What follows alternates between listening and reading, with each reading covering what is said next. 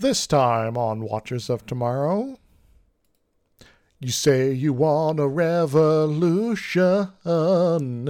Well, you know, we all want to change the world.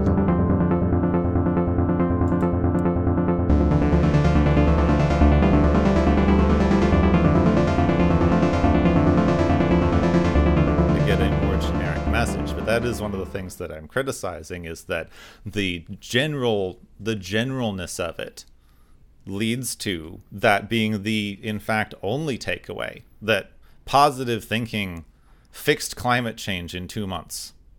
If we reframed it not as positive thinking but positive focus, would that change your interpretation of it? Because if you spend your entire life focused on the flaws of the world and how to fix the flaws of the world, you can come away with a negativity bias, with a inaccurate assessment of the actual state of the world. And it is important to occasionally step back and actually look at the data trends and say, yes, there is an unconscionable amount of suck in the world, and we absolutely need to fix that.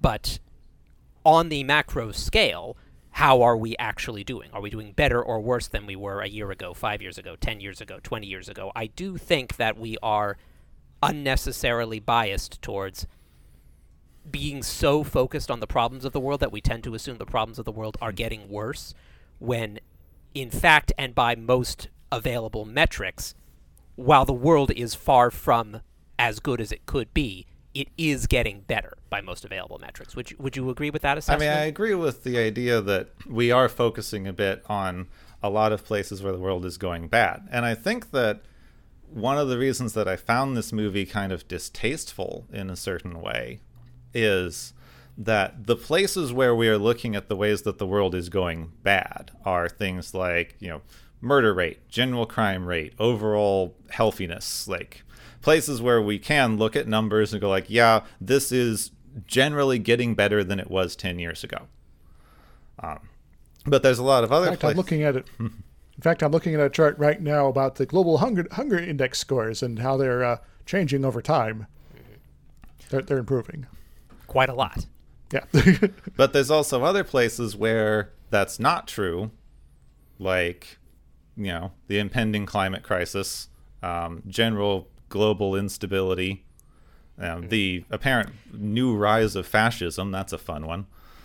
Yeah. So when a thought experiment I really like to ask in situations like this, where people point out that here are the metrics that are improving, but here are also the things that are getting worse. A question I really like to ask, and feel free to answer or not answer. This is totally voluntarily here for you. Is, let me pose this hypothetical to you. If you were going to be put into some random human life, you'd have no control over who you were, where you were born, what your age, gender, sexuality, race, wealth class, you had no control over any of that. The only thing you got to pick was the year in which you were going to be born. What year would you pick? See, I think that I see the point that you're making. And I think that is a particularly white America-centric viewpoint. Because I'm going to speak fully from my own experiences. Like, I am a white man. I'm in a very privileged place in America. I'm a white man with enough money to take care of themselves, which is a fairly privileged position to be in overall. But I'm also a queer man, and a lot of my friends, loved ones, people I know are in a very similar place with that. We're currently staring down a potential near future in which the government of the place where I live could, based entirely on things mostly, if not entirely outside of my control, could want me and everyone that I care about dead in the next 3 years. And yes, there are a lot of things that are improving, and I'm not trying to discredit that reading of things. But I think that a lot of that ignores specific experiences, which are one of the things that you were arguing for in looking at, how many people will be hurt by the end of the world. Like, we're kind of ignoring a lot of places where things are having problems and being told somewhat explicitly that the reason that things are going bad is because I'm not optimistic enough is a little bit distasteful from that position. So that's kind of why I tried to phrase the hypothetical as not you're going to be who you are, a wealthy, queer American living in Brooklyn, pick a year. That's why I tried to phrase the hypothetical as you have no control over that. It's a random life of any demographic, any wealth class, any random human life. Because you are absolutely right that I am a straight person, and I fully acknowledge that today is not a great time to be a queer person in America.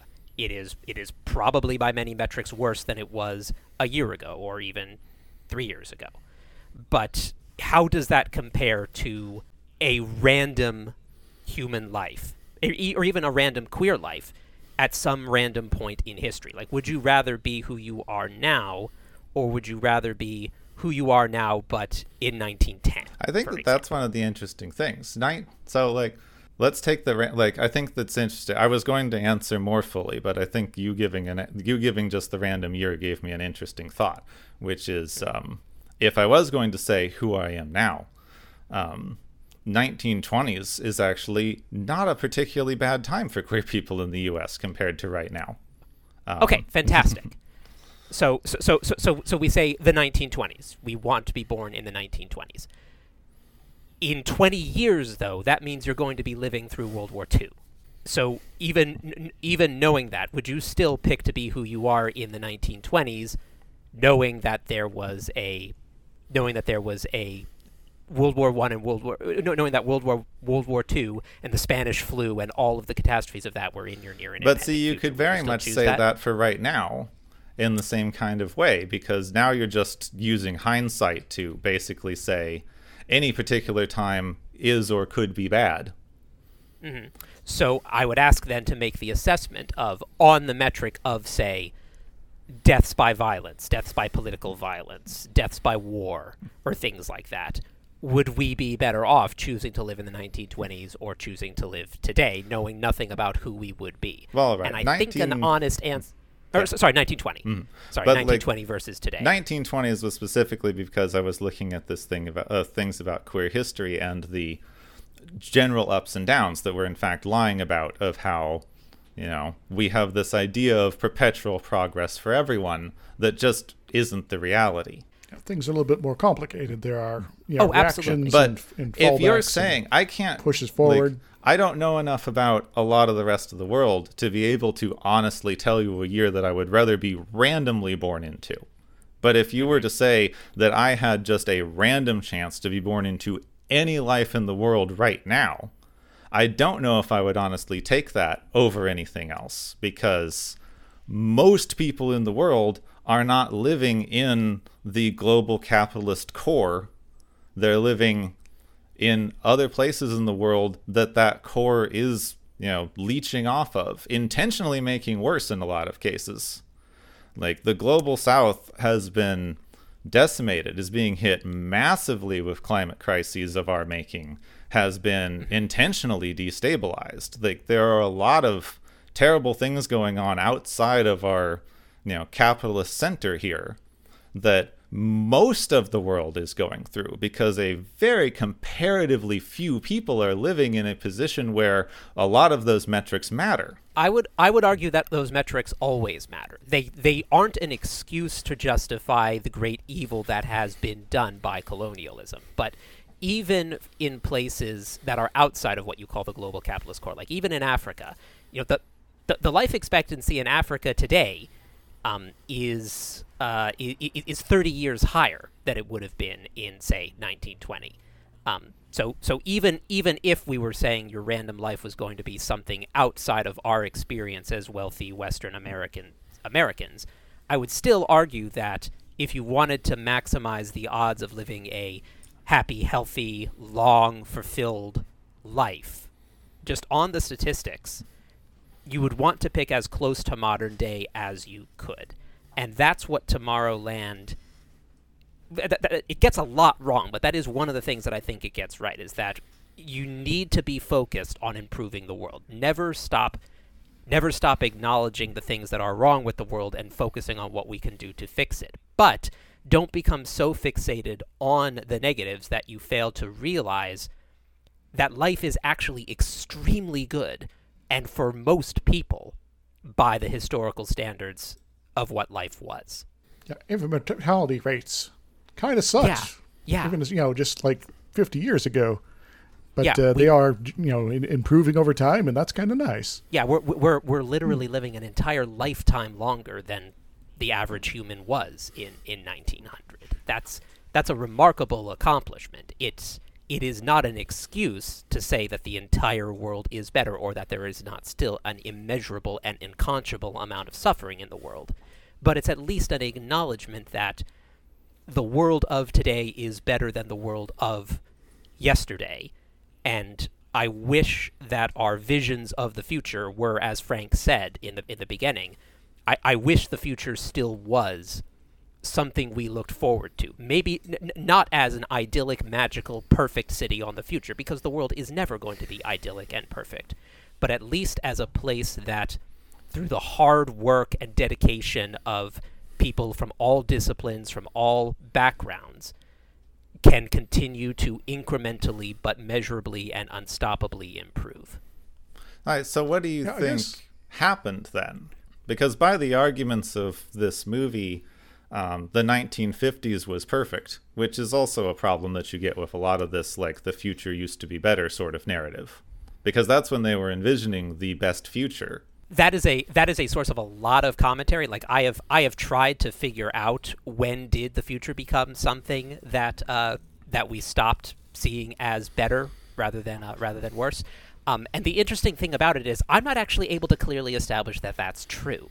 It may be the fact that this is going to get complicated. It may be true that the future of the past was actually worse today than it was back then, if that makes sense. We have a tendency to remember the optimism of the past more so than the pessimism. So I actually haven't been able to confirm that this actually does represent a real shift. Culturally, there's some really interesting metrics that you can track. Like, for example, I found a really cool analysis of when apocalyptic of what percentage of movies were post-apocalyptic over time, and there is a definite uptick in that. So that at least kind of agrees with Tomorrowland's hypothesis that the future went from something we idolize to something we fear. But I wouldn't consider that to actually be definitive data. So I actually don't know if the future went from being something we idolize to something we fear. It certainly feels true, though. Well, what's kind of interesting... But whether it actually is true or not is hard to tell. If you bring apocalyptic fiction into it, which this movie very directly wants to, that's a product of exactly the same time period. Mm-hmm. Because there's a lot of great apocalyptic fiction from the Cold War. Yeah. Some of the... I mean, you mentioned Fallout. That's a modern piece of post-apocalyptic fiction, but it's entirely set in the time of the World Fair. Yeah, it's basically taking that apocalyptic aesthetic. Which, the 50s were the age of optimism, etc., but also... At least in this country. Yeah, but the first time in human history that we had to seriously grapple with the possibility that we could imminently destroy the world. Yeah. It was the first time where the idea of an anthropogenic apocalypse was realistic, rather than it being an asteroid or an alien invasion or something from outside of our own capabilities. Or a purple cloud. I think the critique that I would actually take, I saw this interesting breakdown of the problems with Fallout 76, the as to this point newest game in the Fallout franchise. Which I have not played, so I may not be able to provide useful comment. Well, I didn't really play it either, but it's to talk about the way that the story evolved from the earlier games to this modern iteration, because the earlier Fallout franchise was very anti-capitalist, critiqued the 1950s in a very tongue-in-cheek way, and the entire setup of that is that earlier society failed, and any attempts to recreate that society now off of their blueprint are also doomed to fail because of, that society failing in a fundamentally flawed way.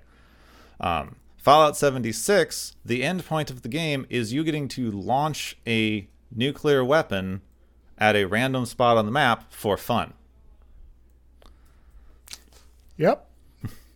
So you've changed it from, like, nuclear weapons and the nuclear apocalypse are a terrible endpoint of a flawed society to a fun toy. And I feel like it's reminded of Nelson Muntz's from The Simpsons poster of Nuke the Whales. Yeah. Because you got to nuke something. Which is one of the things that I feel like is possibly a modern, strange misreading of post-apocalyptic fiction. And it's not even really the pessimism of it. It's the fun that people are trying to have now. Is the idea that I would live through the apocalypse and have a great time on the other side, as opposed to a way that a lot of post-apocalyptic and dystopian fiction was presented, which is a warning. Dystopian fiction, especially, like 1984, is not an aspirational novel. It's there to say, very much a don't do this. It's like that. Don't build the death vortex. And cyberpunk, which is one of the things that's getting more and more relevant. Like those genres are very much a, if we do not change something, here is what's going to happen. It's not look at this, look how great this could be. But it's not here is what is going to happen. It's here is what I, a specific creator with a specific aesthetic and a specific fiction and a specific background in fiction, believe will be a compelling world to tell a story. Like I don't think most cyberpunk stories are actually written as cautionary tales. I'm sure some are, but I think most cyberpunk stories are written because they are a interesting world in which to tell a compelling and visually interesting story. Well, possibly that's changed recently, but one of the things that people are misreading in cyberpunk is the punk part of it. Because punk in itself is a anti-capitalist, very political movement that is saying there's a lot of stuff wrong in society and let's fuck it up a bit. Time to get the bad out and start bashing. So take that, Margaret Thatcher. But there's kind of two ways to use that kind of storytelling mechanism of society is fucked up, let's start bashing it. You can use that punk aesthetic as a message, as a way to say, look at your society, look at this society, it's fucked up, look at these people, start bashing it. Now look for things in your own society that are allegorically similar, go start bashing them. Or you can use that aesthetic as simply a useful way to tell a compelling story. Not all apocalyptic stories are commentaries on the real world. Many are. Many of the best ones are. But you can have cyberpunk, you can have apocalypse, you can have dystopia in ways that are purely settings for interesting stories without them necessarily being a commentary on the real world. Would you agree with that? I agree that there are places where they're trying to do that, which is like, the critique of the Fallout 76 critique that I was just repeating. That is a fundamental, not only misuse, but a misreading of what you're doing, because that's doing almost the same thing that I feel is my problem with this movie, which is trying to ignore your aesthetic backdrop as something that can be apolitical. Because the one thing that's been danced around a little bit when we've been discussing this movie is that particular future. Like, I agree with you that things are a lot better now than they used to be, and that we can focus on the negative in a lot of ways. But saying, here is our nice aspirational future of the 1950s. That's why I said what went wrong. Like, not that what went wrong with our imaginings of the future, but according to the text of this film, imagining that future is what should keep everything moving smoothly and well and avoid apocalypses. And we're kind of facing down a lot of problems right now that one would imagine would have been avoided if you had continued imagining that future in a way that the movie is suggesting. So are you asking what in the text of the movie caused Tomorrowland to go from being the open community that was going to start inviting people into a closed society? Are you asking, like, in the text of the movie, I think what that happened it's there? both. We didn't get it in the text of the movie, which then engenders the question of, if what the movie is positing is true, like, that didn't happen in our real world. You mean if the future no longer being a place to look forward to, but a place to fear, if that actually happened? Well, no, see, the future that it's saying was imagined is this retrofuturistic 1950s vision of the future, which we all agree was present at the time.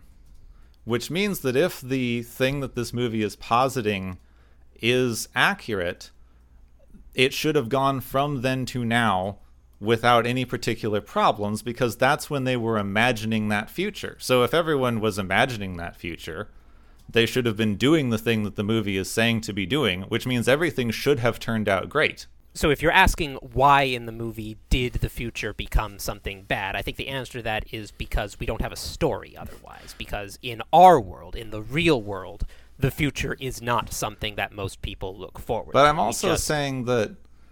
Well, I'm also saying that textually, if you agree with the message of the film, we need to critique why historically the message that the film is saying will work didn't work.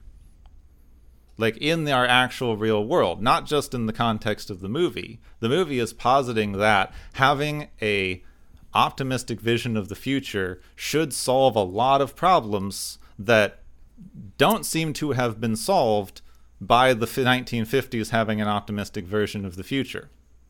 I think I would say having an optimistic vision of the future solves more problems and has solved more problems than having a apocalyptic dystopic mindset. The problems that we have solved between the 1950s and today would have not been solved or taken longer to solve if people were of the mindset that there is no point to solving these problems, to doing the hard work, to inventing the technologies, to solving the structural problems, because apocalypse is coming. I think if people's response... Go ahead. Sorry. I think that that's still running into a white-centric reading, or a privileged-centric reading, I guess I could say.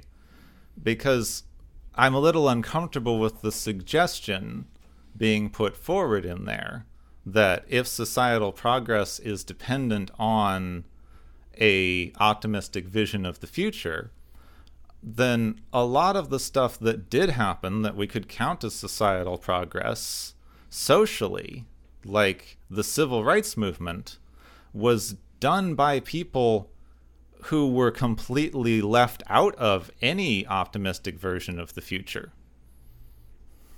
And even they, that is absolutely true, but they didn't take a suboptimal view of the future as acceptable. Exactly, as acceptable. Because the perfect vision of the future in the 1950s is not perfect. That has been dissected to no end. The idyllic vision of the 1950s, as the 1950s saw it, was incredibly white, incredibly Americocentric, and in no way addressed many of the worst problems that were present in the 1950s.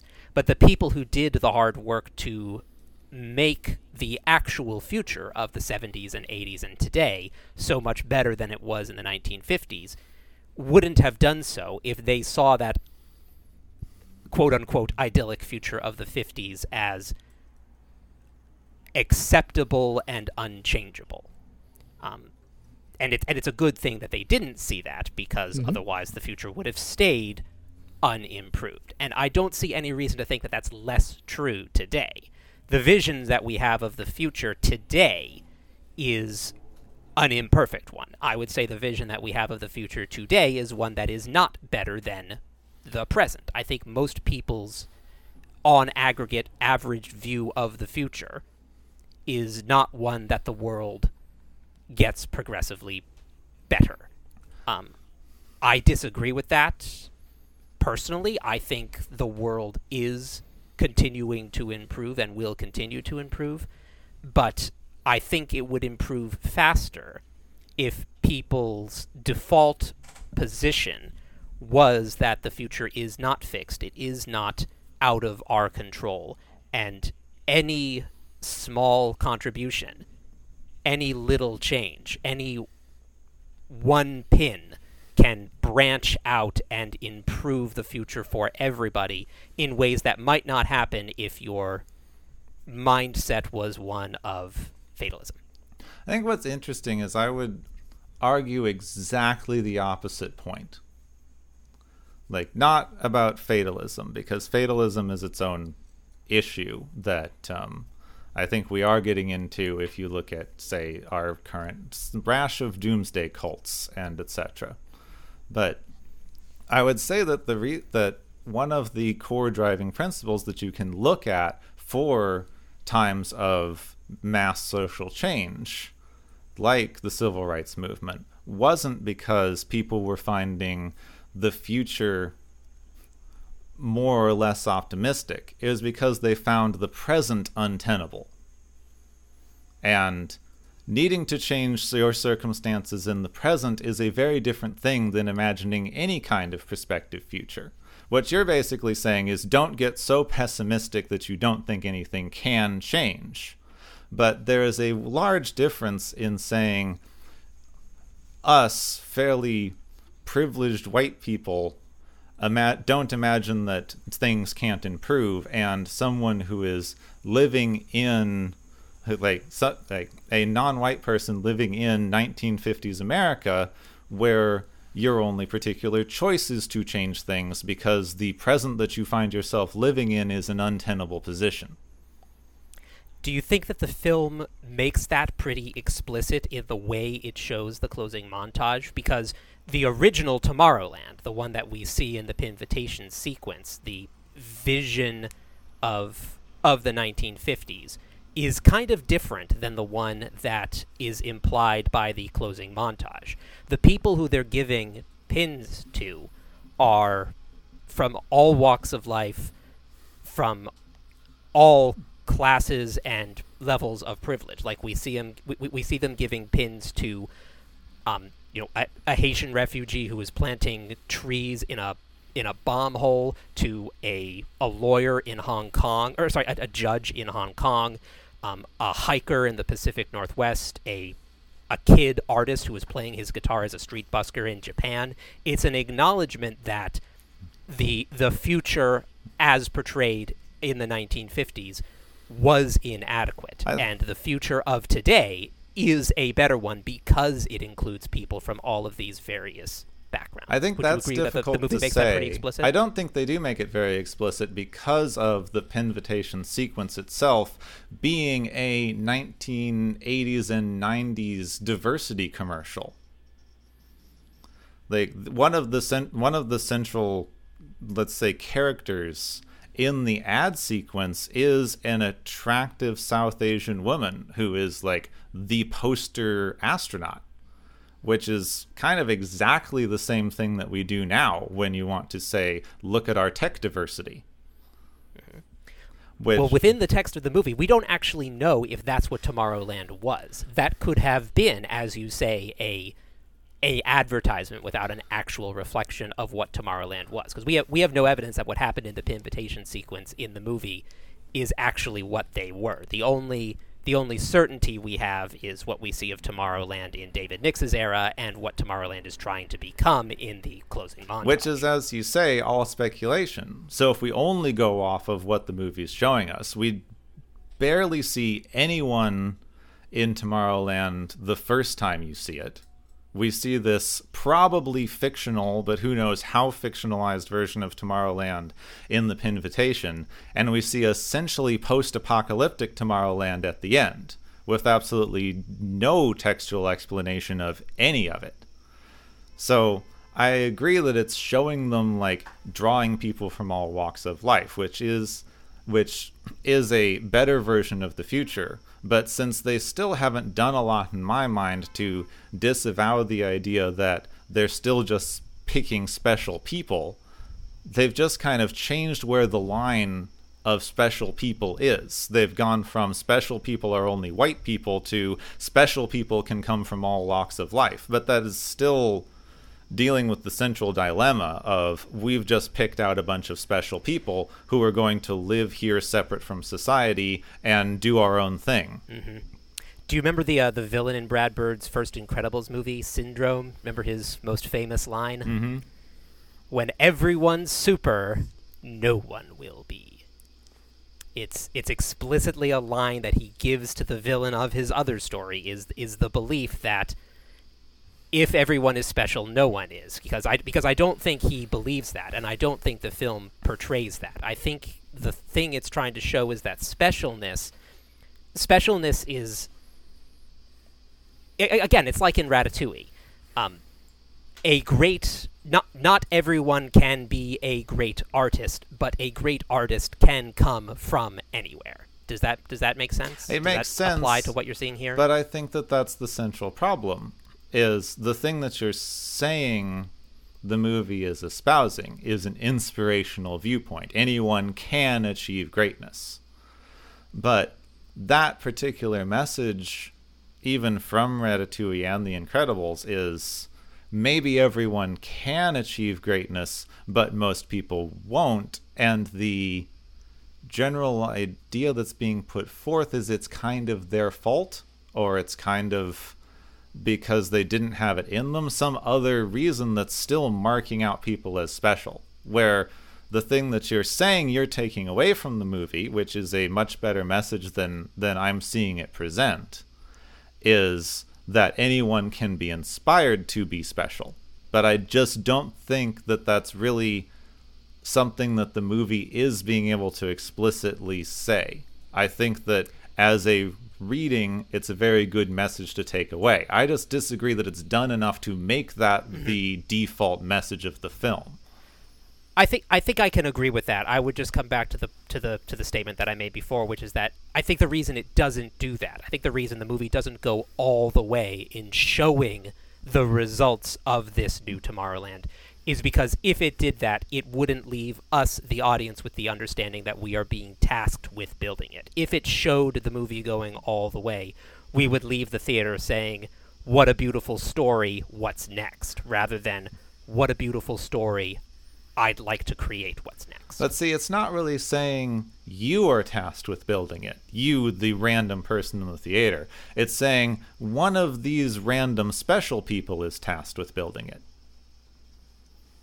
Kepwin, you could be that special person. Yeah, I definitely didn't feel that way coming out of the movie. I thought that the movie was saying to its entire audience that anyone has the ability to be invited to Tomorrowland, metaphorically, but it doesn't. But a necessary prerequisite is a belief in the improvability of the world, because I absolutely do think that even if you are talented, driven, inspirational, etc., you can fail to make an impact on the world if you assume that your talents will be wasted. If you assume that even if you are all the things the movie is inspiring you to be, but you assume that your talents cannot be impactful, that absolutely can leave someone in a position where they will make no impact. Belief that you cannot make an impact is a poison to actually making an impact, no matter how talented, driven, or capable you are. I think that's a fair statement. But I still think that they and you in this are still essentially saying we need to pick out the special ones. Just because... But who is it saying the specials are? Yeah, they are saying the specials are the ones with optimism. But most of the way through the movie, the titular character, as it were, who embodies the optimism. Titular is not the right word at all. But the main character who is meant to embody the optimism just is. We don't actually, like, that could even have been a way to get that message across better if she personally had to struggle with some version of maintaining our optimism, starting more pessimistic and becoming optimistic later as a way to change, and that making her one of the special ones. As it stands now, as far as we know, there is just something innate about her that made her immune to the pessimism machine, and that's why things were able to change.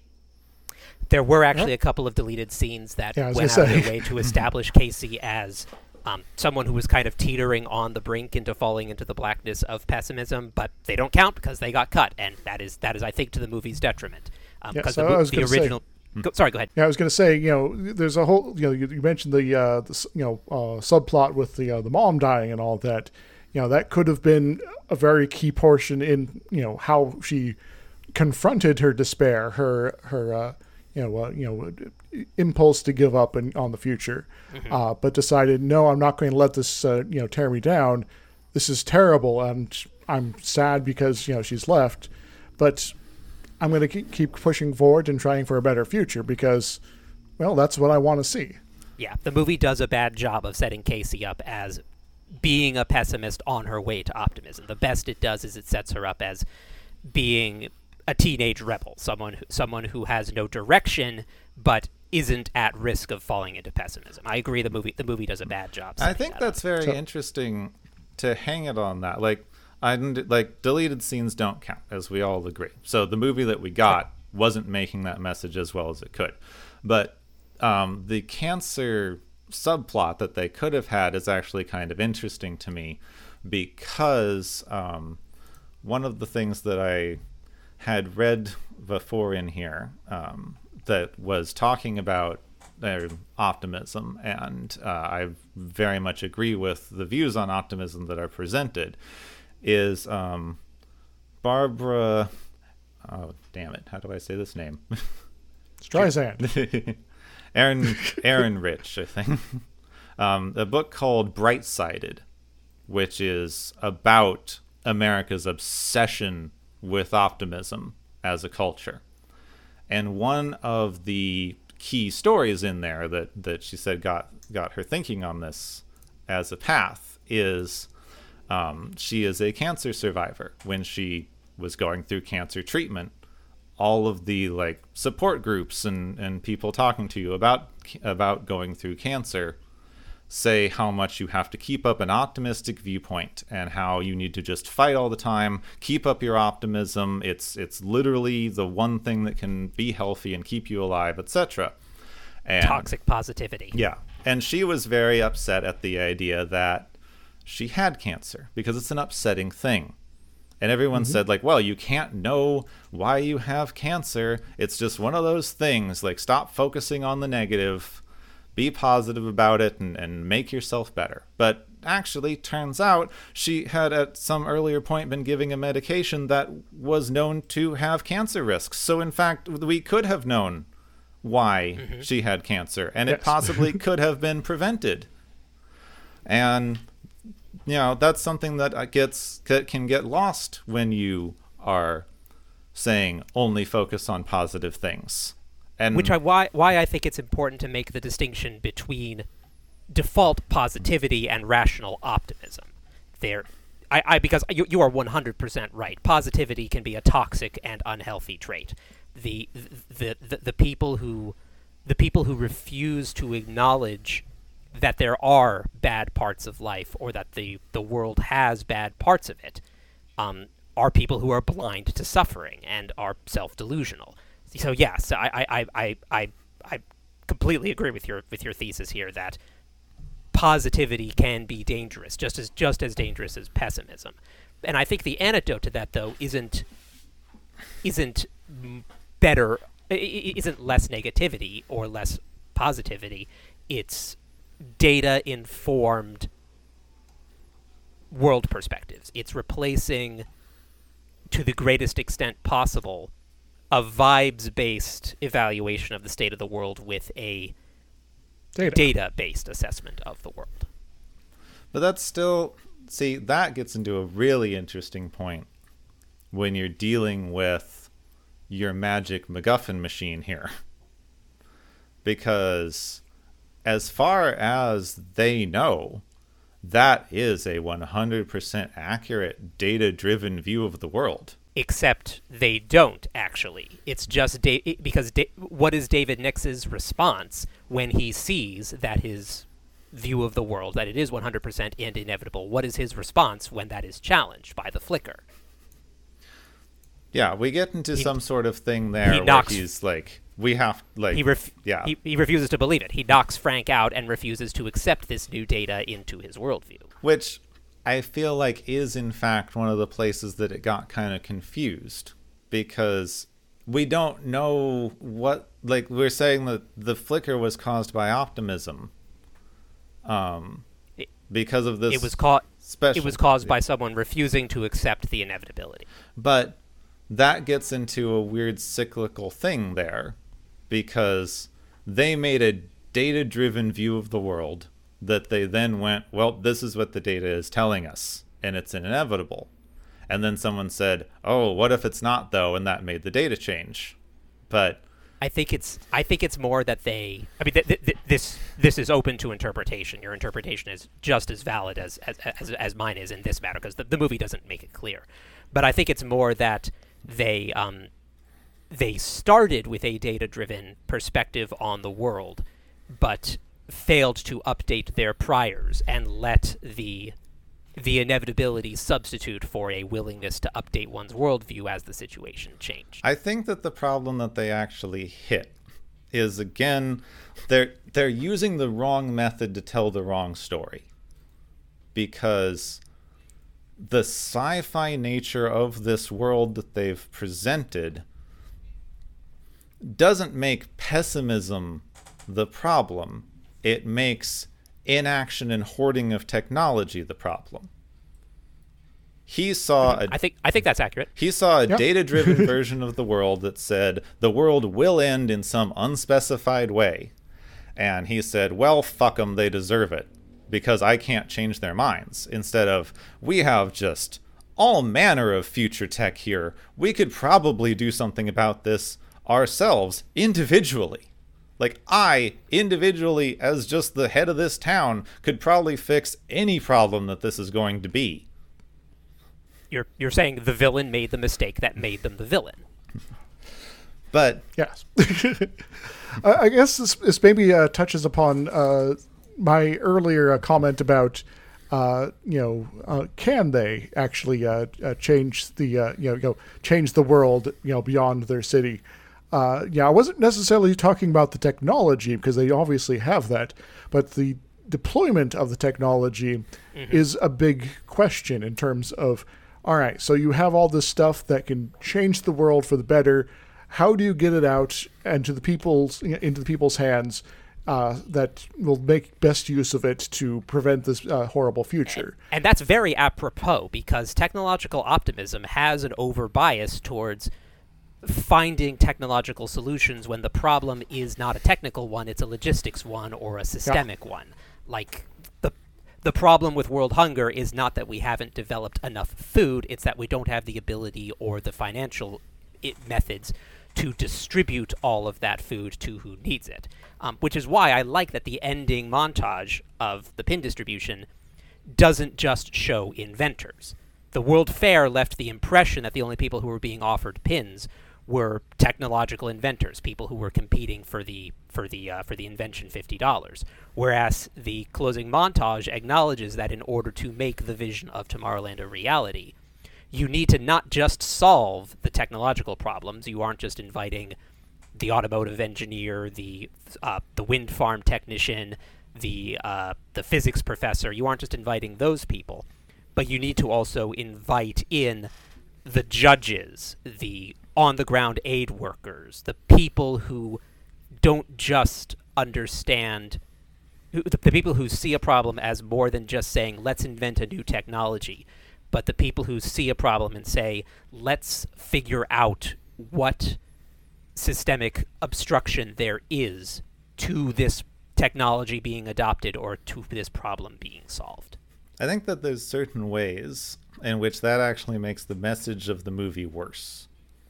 Because if you have a large structural problem with this world in the sci-fi future utopia that, we aren't being shown. We're not being shown what this structural problem is. It seems fairly obvious there's something. But they haven't given us enough information on how this world functions to know what this structural problem might be, but it is something that we know probably isn't the same structural problem that we have, because as was stated before by the robots, that's kind of the whole point of the thing, is to be away from all of the structural problems of our society and be able to do your own thing and invent all of your stuff and your cool sci-fi gadgets and etc. So that leaves us with the thing that's wrong with this utopian world where all of the cool technology and optimistic future can happen, is the wrong people are there.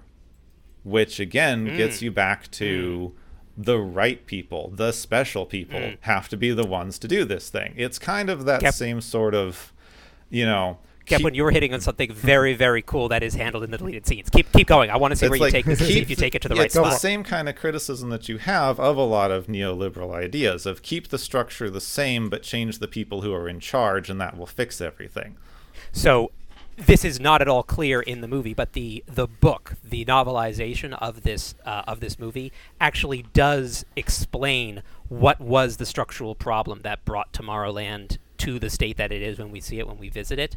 And you're absolutely right. You have kind of you have read between the missing lines of how this story answers it. And the thing that ultimately consumed Tomorrowland in the story is they stopped devoting all of their resources to solving problems and started devoting all of their resources to developing the monitor. If you watch the deleted scenes, there's an extended scene on the train where they're heading to the monitor, where they talk about this, where it's basically the reason that Tomorrowland is the way we see it is because the monitor takes all the power. There's no power left to do anything, to focus on solving any problems, other than look at the future with the monitor and try to avert that future.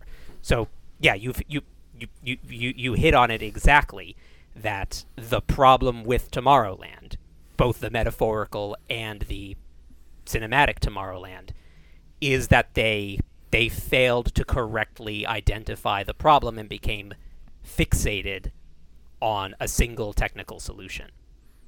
I suppose it's sort of like you build the world's largest hammer and you have to use it, and thus you only use it on the problem that looks like the world's largest nail. Yeah, it's like we all know people like this. They see the solution to any problem as being their pet solution. We all know the person who, as soon as you start talking about climate change, immediately says the problem is the solution is nuclear power, more nuclear power, more nuclear power, more nuclear power, more nuclear power, and refuses to acknowledge that no, the solution to climate change is multifaceted, and there is no one solution to it. You need to make thousands of changes in order to solve the problem. It's the same thing with any level of systemic injustice. They say, well, there's just one thing we need to change, and this will go away, when that's not how real problems work. Real problems get solved by not by one singular great thinker having an idea. It's always by thousands of people working incredibly hard, the composition of which is enough to move the needle. See, so without any of the additional text that they would have needed to added to here, the only thing that you really can take away from them continuing to talk about how the future used to be optimistic and now it is not, is this version of the optimistic future that they keep showing us, which is an inherently technologically based one. So the real only takeaway that you can have from what the movie is presenting to you is technology is the thing that we need to be able to fix this, including the fact that our main optimistic character is shown to be technically minded. It's one of her only main character traits that we see, is that she's good with machinery and figuring things out. It never says, though, that she knows how technology works, though. It's she knows how stuff works. And it's when she's on her own, when it's just Casey, notice how those talents get deployed. The fact that she knows how stuff works only means she knows how to disable cranes. It's not being put towards solving any real world problems until she meets someone like Frank, who has the motivation to solve who has the talent to solve real world problems, but lacks the optimism that Casey has. It's an acknowledgement shown in miniature of what we see in macroscopic at the end at the end montage, that you can't do it alone. You can't solve the world's problems on your own, but if you acknowledge that the world's problems can be solved and cooperate with people who agree, you can move the needle. Well, I think this has been a very lengthy discussion so far. I don't want to. Oh really yeah, I've had so much fun tonight. Thank you so much, guys. This was fantastic. Yeah, I don't want to be cutting off too soon, because this is actually great stuff, and I'm just like, I'm kind of nodding along here, so I haven't been really interjecting a whole lot. But I kind of wanted to draw back a little bit to the vision of the future, the monitor device there. It is sort of like an evil version of Epcot, so which I mentioned in the synopsis. But it also now after you mentioned there's deleted scenes about cancer plot lines and things like that, and how this thing is very much drawing all the power from the city, that it is effectively a cancer on the city itself as well. Not just a thing that is putting negativity into the our world, but is something that is malignant on the city and preventing it from thriving into meeting its promise, into evolving into a thing that is able to provide solutions, not just doom and gloom all the time. Mm-hmm. It is a monoculture. It is the one. It is Tomorrowland becoming fixated on just one thing as a solution to everything. Yeah, it's almost as bad as that time I made infinite numbers of paper clips. I think that's that's one of the things in here is yes, the dome, the monitor, is social media. Let's say it's the metaphor for doom scrolling. That's what the thing is doing constantly, running through different apocalyptic scenarios on an endless loop. And they're saying, if you don't do that, you can have an optimistic vision of the future that can change things in a non-specific way. But I still think that what's not getting addressed in this is the systemic nature of a lot of things that are happening.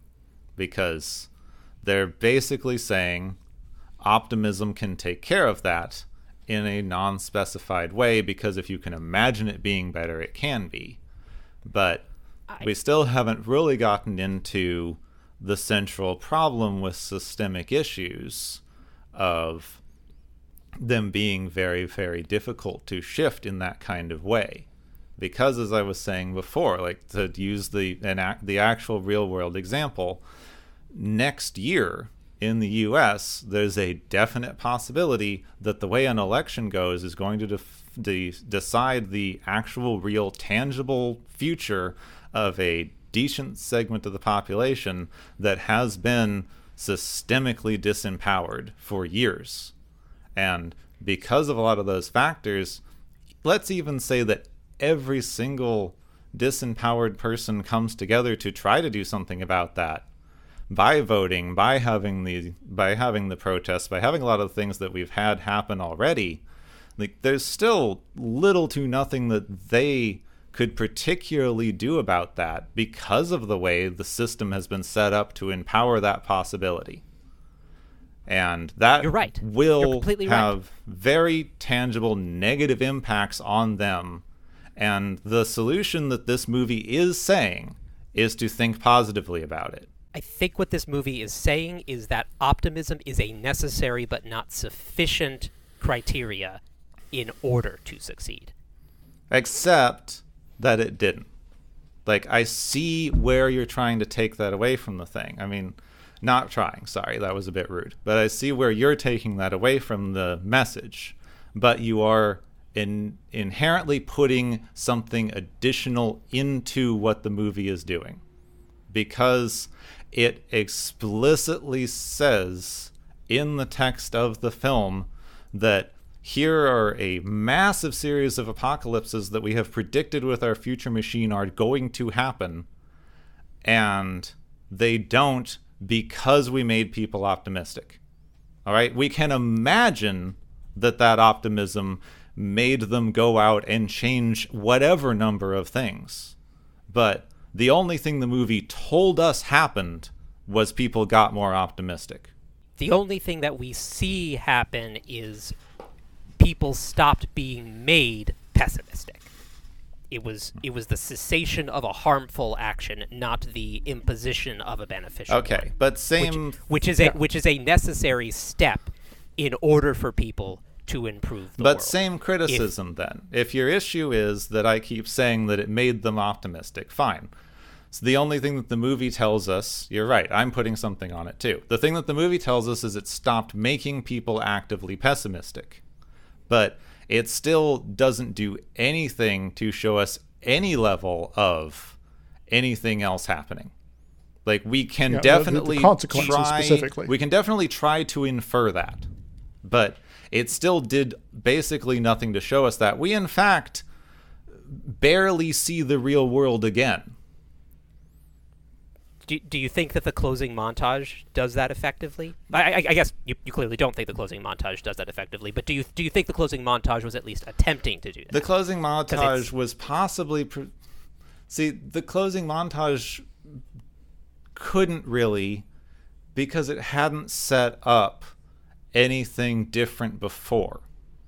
Like, as far as we know, the one and only difference we're seeing in this world as compared to our own is that they have decided to dismantle this one launch platform. A lot of the stuff that they show at the end is things like people working on renewable energy and doing art and a lot of other things that we have absolutely no reason to believe weren't happening already.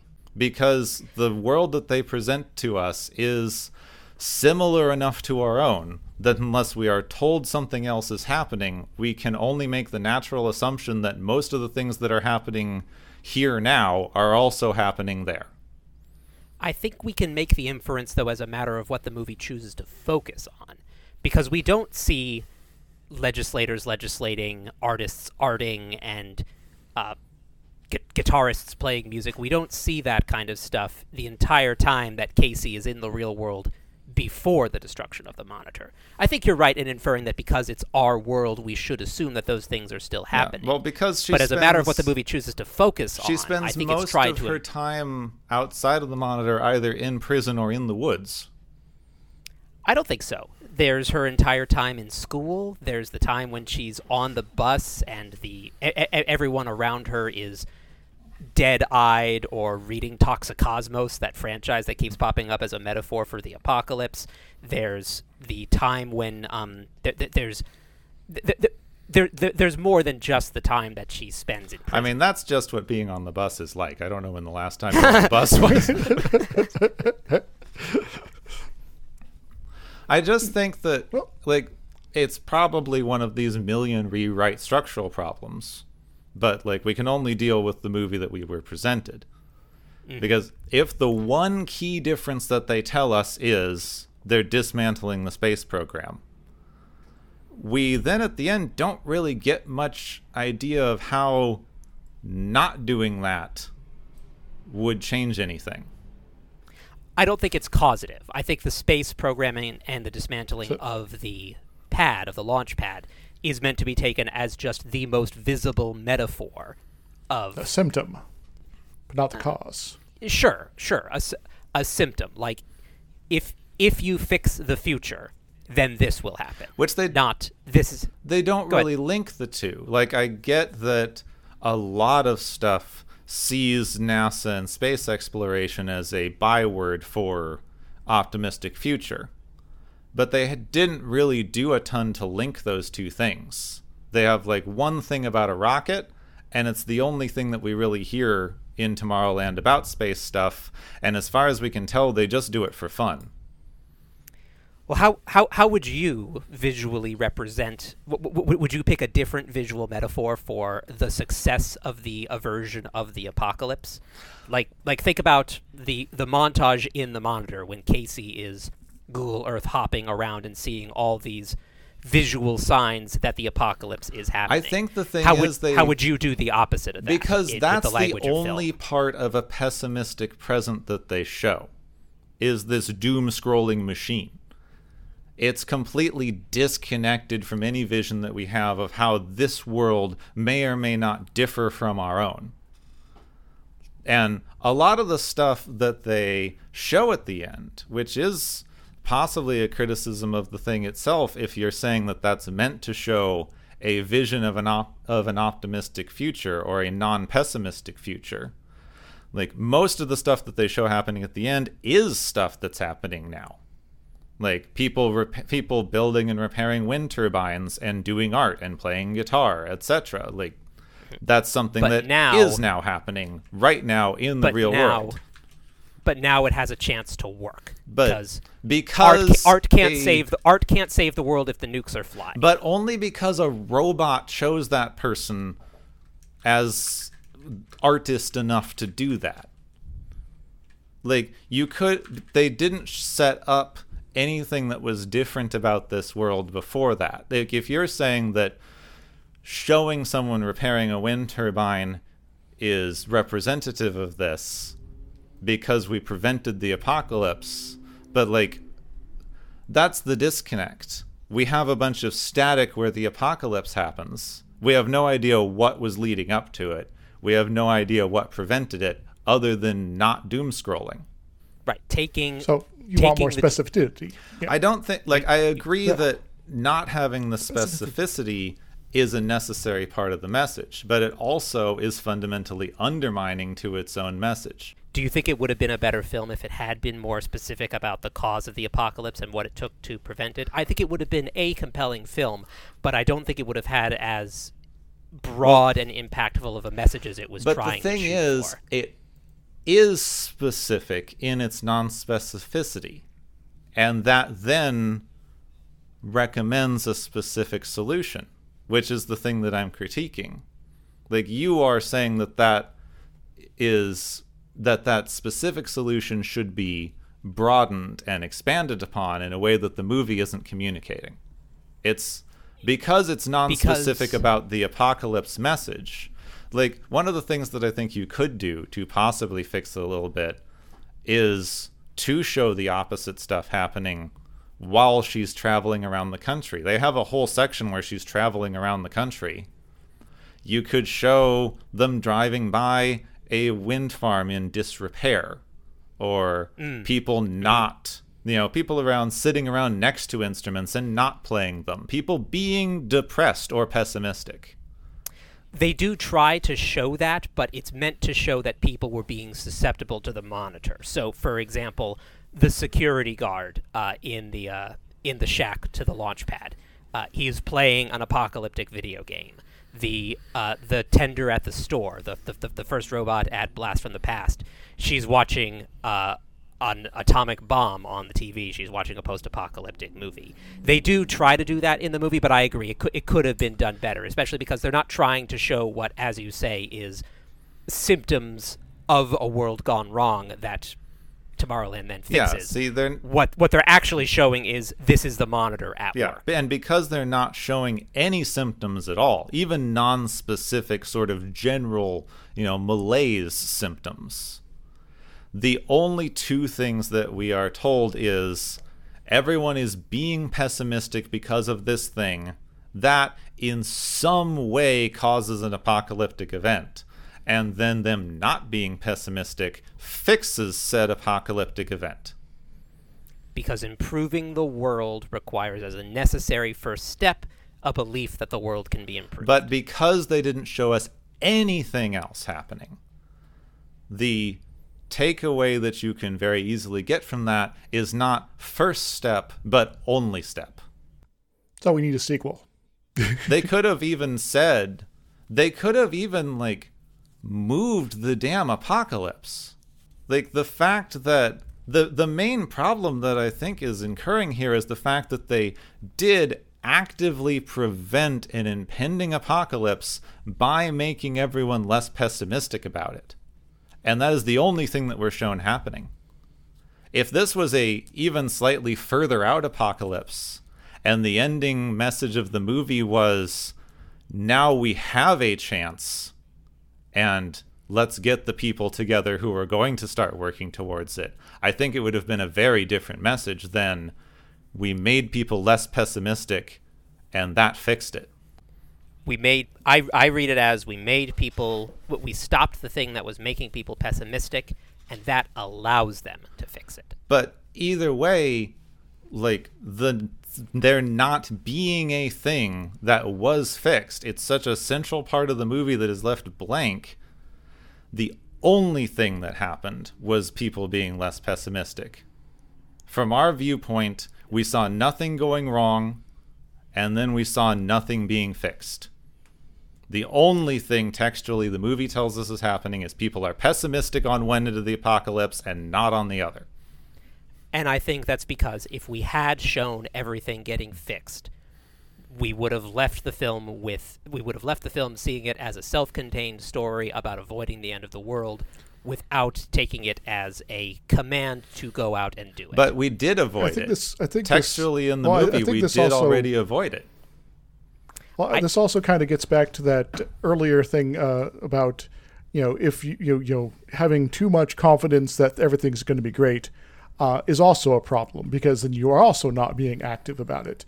But without the monitor, being existing anymore, you don't know what the future is going to be. Mm-hmm. And so you don't know what it's going to be, what its new readout is given, its post-destruction status. We are in uncharted territory. We have to make our way forward. And I'm also going to maybe suggest that we wrap this up a little bit, because I think you guys are kind of hitting the same points over and over again at this point. And don't want to be much of a mediator here. So final thoughts on this particular part of it. Go. Only to say, I read it.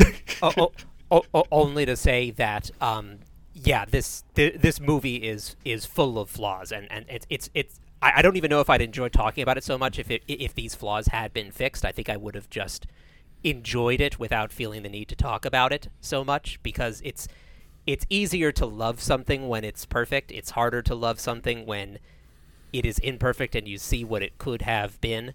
And I'm sure that wasn't the intention of this movie. Like we talked about, it is Brad Bird's least successful film from a financial and audience approval point of view. So I'm sure he would have, and I would have preferred the movie to have fixed these very serious structural problems and been a lot clearer with its message. But partially just the combination of where I was in my life when it came out, and where the world seemed like it was, and where we know the world was heading in 2015 when it came out, now with the benefit of hindsight. I still can't find it in myself to condemn the movie for its many, many faults, simply because, as Isaac pointed out earlier on, trying to accomplish what it did and failing at it is in many ways, I think, more admirable than just being another run-of-the-mill film in the same theme of the kind of films that were coming out around that time. Even if it had been a good movie, I think it would have stood out less. It would have failed to leave as much of an impact if it had fixed some of those things that make it such a unique and interesting film to dissect. Kaplan? I think that does get into probably why this is becoming an unresolvable argument. because so much of the film being essentially missing or put on the cutting room floor or lost in rewrites, the message is in where you fill in the blanks, because it's all you can really do. So it's probably saying a lot more about some of the belief system of the person watching than any particular message that the movie itself is really getting across. Because if you just look at the things that are only in the film, it's getting across very little, which is kind of where we're getting into arguments. Physics? And I guess my ending bit on this is that it's a flawed movie. I enjoyed it, as I mentioned before, but to pick a message of it is workable given what is there, but it would have been more solid and more obvious what it's going for if there had been some of the holes filled in. But I don't think the holes being there are necessarily to its benefit in terms of making it a more memorable film. So I guess I'm going to both disagree with both of you in some fashion. That there is a lot of good stuff here that could very much have been repackaged, rearranged, smoothed out to hit the themes better, and to even with like little things to tighten it up, and maybe like for example, as I said before, the monitor's gone and you just don't know what the future is. Maybe in its last sort of moments there, we flash over to Frank's countdown death clock there, and the numbers start going up very quickly, but they don't go away. So there might still be apocalypse out there, but it's now going to be possible to avert it, as opposed to it's going to happen in just so many days. So there's options here in order to make it a better film, but it is still, I guess, workable for me as it is. So shall I talk about Leibniz? Well, this has been an incredible amount of fun. Yeah. Well, guys, thank you so much for having me on. For this to be listenable at all, it might have to wind up being a two-parter. So anyway, now we can do the palate cleanser thing. Not yet. Yeah. Not yet. There's one more thing I wanted to bring up. The International Geophysical Year. That's right. 1964. 1964 wasn't just about Sputnik. There's technically there's the whole multiple international polar years, but there the IGY is also known as the Third International Polar Year. It was basically like, we're going to start doing science together like internationally because World War II is over and we can like talk to each other and cool stuff like that. So like, let's start getting started here, guys. They did. Also, what am I saying? Sputnik was 57, not 64. What am I saying? Never mind. Well, 57 was the International Geophysical Year, so that actually predates the World's Fair point there by a few years in terms of the timeline of the movie. But this movie, in terms of its sort of feel, aesthetics, and things like that, reminds me a lot of the song IGY. Which is by a fellow named Donald Fagin, spelled differently than your last name. They all are. Yeah. That I listened to a lot when I was a kid. And so I guess a certain part of my own previous old version of the future, vision of the future, kind of came out of that song and a lot of the other sort of medias I was exposed to at the time. But, it is very much a tune about, it's a streamlined world. There's, cool stuff going on. There's trains under the ocean. There's, computers that are able to solve all our big problems. And everything's pretty cool like that. And so, I guess it kind of hit back on me in that sort of nostalgia a little bit. So that might be one of the reasons, I feel about it as I do.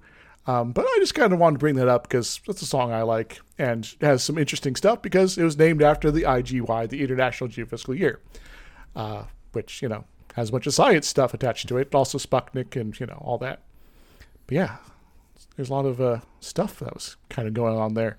And it's like, let's go study space. Let's go get some meteorological maps. Let's go do some earth science, study auroras, oceanography, seismology, all sorts of cool stuff.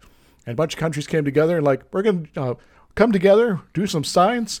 And, well, that's kind of what Tomorrowland is kind of about in terms of the city itself there. The movies, we've already gone through, is about a lot of things, or, maybe other things depending on, I guess, your interpretations.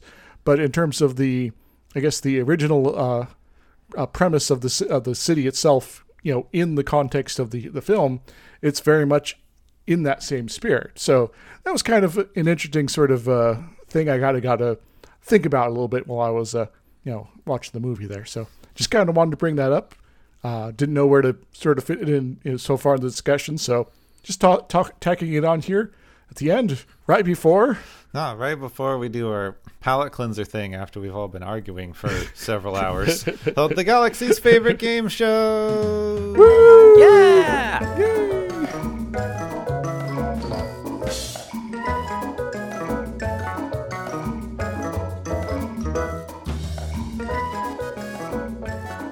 Hey everybody, welcome to the Galaxy's favorite game show. We got lots of contestants today, we got our guest judges, we got our various points being racked up, and everybody's going to get something here, I think. So let's go ahead and get started.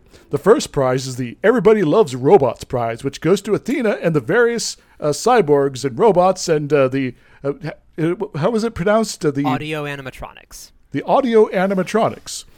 So what do they win, Gepwin? They win what all audio animatronics eventually win, which is a nice long retirement of chasing each other around in an endless loop on Pirates of the Caribbean. Excellent. They get to swing some swords, and that's pretty fun. Our second prize is the To Die is Logical prize, which goes to Nyx for a cynical embracing of the end of the world. What does he win, Max? He wins what his final wish was. Bollocks. Well, I'm not sure how we're going to be delivering that to him, but yes. Our third prize is the Get Off My Lawn prize, which goes to Frank for his attempts to get Casey to leave him be. What does Frank win, Gepwin? Frank wins some very low-to-the-ground bright white barriers that you can put around your lawn to let everyone know that if you go in there's a potential random chance you might be killed through lethal injection. I'm not sure where we're going to get the various supplies for these prizes this week, but we'll see what we have in the back. We just need the lines, not the actual lethal injection. Got it. Okay, cool. Our fourth prize today is the Useful Death prize, which goes to Athena for using her final end to stop the tachyon machine at the Monitor. What does she win, Max? Athena wins an all-access vacation with Data and the Iron Giant and every other robot that has had to suffer the indignity of being the one who dies so the meat sacks can go on living. I would say something about Bender, but last I knew he was still alive. So enjoy your data plan, Athena. Our fifth one here is the Z-Rust prize, which goes to the Tomorrowland City in a very much more literal format this time, as the optimistic future of decades past sure has gotten a lot rustier these days. What do they win? What does the city win, Gepwin? The city wins being the setting of the next Fallout game, because it's basically, retro future that has gone to shit with time, is just basically post-apocalyptic fiction. Well, since they use some real-world locations, that's actually quite workable. Anywho, the next prize is a single word, which goes to Casey for seeking, hoping, and working for a better future, and thus casting doubt on the dire predictions that all is already lost. What does she win, Max? Casey wins everything she ever dreamed of, which is a world full of those who understand that even a podcast, even the smallest of podcasts, or even a brutally flawed movie, no matter how small, no matter how intended, even the smallest of acts, can change the world. Hear, hear. Now I'm going to take one for myself here. I'm going to hand out the Puny God Prize, which goes to the Monitor, because, it can see the future, but it can't see this. Insert explosion sound here. Yes, thank you, everyone, including guest judge, for putting up with our weird little fun thing we do at the end of the episodes here called the Galaxy's Favorite Game Show.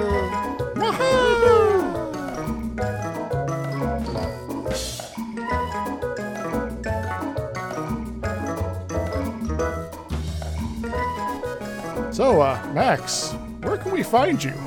You can find me on Twitter, now X, at Max Fagin, Fagin. I also have a YouTube channel at Max Fagin. Been on YouTube for going on 15 years now, and I do dabble in SciComm education and space science. But thank you so much for having me on. This has been an absolute goddamn delight. Yeah, and you have more subscribers than I do. That's very impressive, actually. I haven't been on YouTube for that long. I gave it up after a bit. Yeah, my very first upload was a shot-for-shot remake of Monty Python and the Holy Grail, and I just went downhill from there. Well, you got a lot of material here, and I should really get back to watching through your stuff. It's been a while. Yeah. Please, yes, Go check out Max. Thank you for coming in and having this very interesting discussion of a movie that I otherwise would have forgotten existed. Yep, and we're coming up on its 10th anniversary, so you may start hearing about it a little bit more. I apologize for that if you want to go back to forgetting that the movie existed. Phobos on the space elevator. Space elevator? Did someone say space elevator? You did, apparently. Space elevator. Just looking at your video list. But yeah. So yeah, you changed my mind. I hate this movie. It doesn't have any space elevators. Well, maybe if they do come up with a sequel, that'll be about building a space elevator. On top of the actual main plot. But there'll be a space elevator. It'll be under construction, and it'll retroactively help this one. I'll take it. Perfect. No notes. Make that film for me. Ha-ha! So Gepwin, I think I went ahead and claimed our next episode actually already. Yes, because you were really excited to get to do a movie because, the mid-season movie thing usually supplants our other movie go through, so we had to skip one to, do things. But apparently you're really excited about this. Well, sufficiently excited. It is a strange movie. Max, have you ever seen the movie The Congress? I have not. That sounds incredibly boring, but I bet it's a sleeper. It has some dull moments, I will admit that, but it's a film that is sort of a weird meta, actor sequel to The Princess Bride, in that the main lady, I forget her name right now. Robin White? Yeah. She is the main character of this film playing herself. And then things get weird. How many movies can you summarize that as the tagline? And then things got weird. Get weird. Basically everything we ever watch. Yeah, true. Like the first third of the movie is, it's like, okay, she's, being an actress and has a couple kids and, she's going in, doing this thing that will help her basically continue acting without actually having to be an actress. AKA, they're going to do it with computers, but they're going to actually pay her for her image, which I know seems kind of, anachronistic already somehow, but then about a third of the movie way into the movie, we jump forward a few years, and then she takes a bit of chemistry, drug stuff, I guess, and then reality gets bent for a while. Let's just say that. AKA, it's animated for the next hour. Got it. Well, I'm very glad to hear that this is not just a 2 hours of C-SPAN. No. So, Gepwin, if we ever wanted to do another April Fool's episode, that might be something to do. Yeah, 2 hours of C-SPAN. Yes. It's like, oh yeah, I know this guy. He's the one from the 4th District, Missouri, and last year he said this. There was other thing, and I think he has a beef with this other person over here. If anything's going to make you pessimistic about the future, it's going to be 2 hours of C-SPAN. Yep. None of those people are getting a pin. Yes. Note to self, don't run for Congress. I won't get my pin. Anyway, so that's what we're going to be poking at next week, or whenever the next episode comes out. Because we don't know yet. Of a break. We're on our mid-season break. While as you're listening to this, very probably our first two-parter, I would imagine. We'll find a place to split it in here somewhere. So thank you. Yeah. Well, I'm going to be dealing with that. I'm going to be editing, so you know. So thank you all for putting up with a very long discussion that I hope you found interesting enough to stick through. And next time we'll be having what sounds like incredibly confusing discussion about AI acting, probably. Well, and maybe it the gets nature more of than consciousness. that, but yeah. And what is art, and can new art be made if everything's a copy? Max, do you have an answer for that? Yes. Okay, you have an answer for that. Got it. All right. Well, in that case, I'll see everybody next time. All right. Take care, guys. It was great meeting you all, and thank you for the wonderful discussion. That's been great fun. Thanks for joining us. Thank you for being here. Next time on Watchers of Tomorrow, embrace the wonders of chemistry.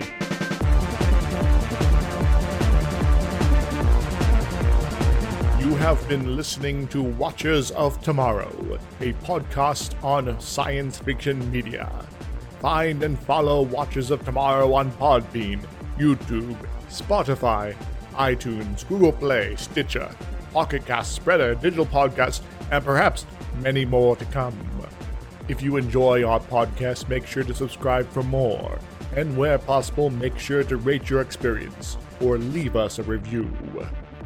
You may find Gepwin on youtube.com/Gepwin and Twitter @Gepwin. You may find me, Dr. Isix, on youtube.com/Dr. Isix and Twitter @IsixLP. Music is Waveform and Maury's Principle, both by DRKRN. You can also check out the Watchers of Tomorrow Discord channel. Make sure to share the experience with your friends, family, enemies, and alien overlords. If you feel you are suffering from transporter syndrome, please be aware that the next time you step off the transporter, that you, that is now, no longer exists.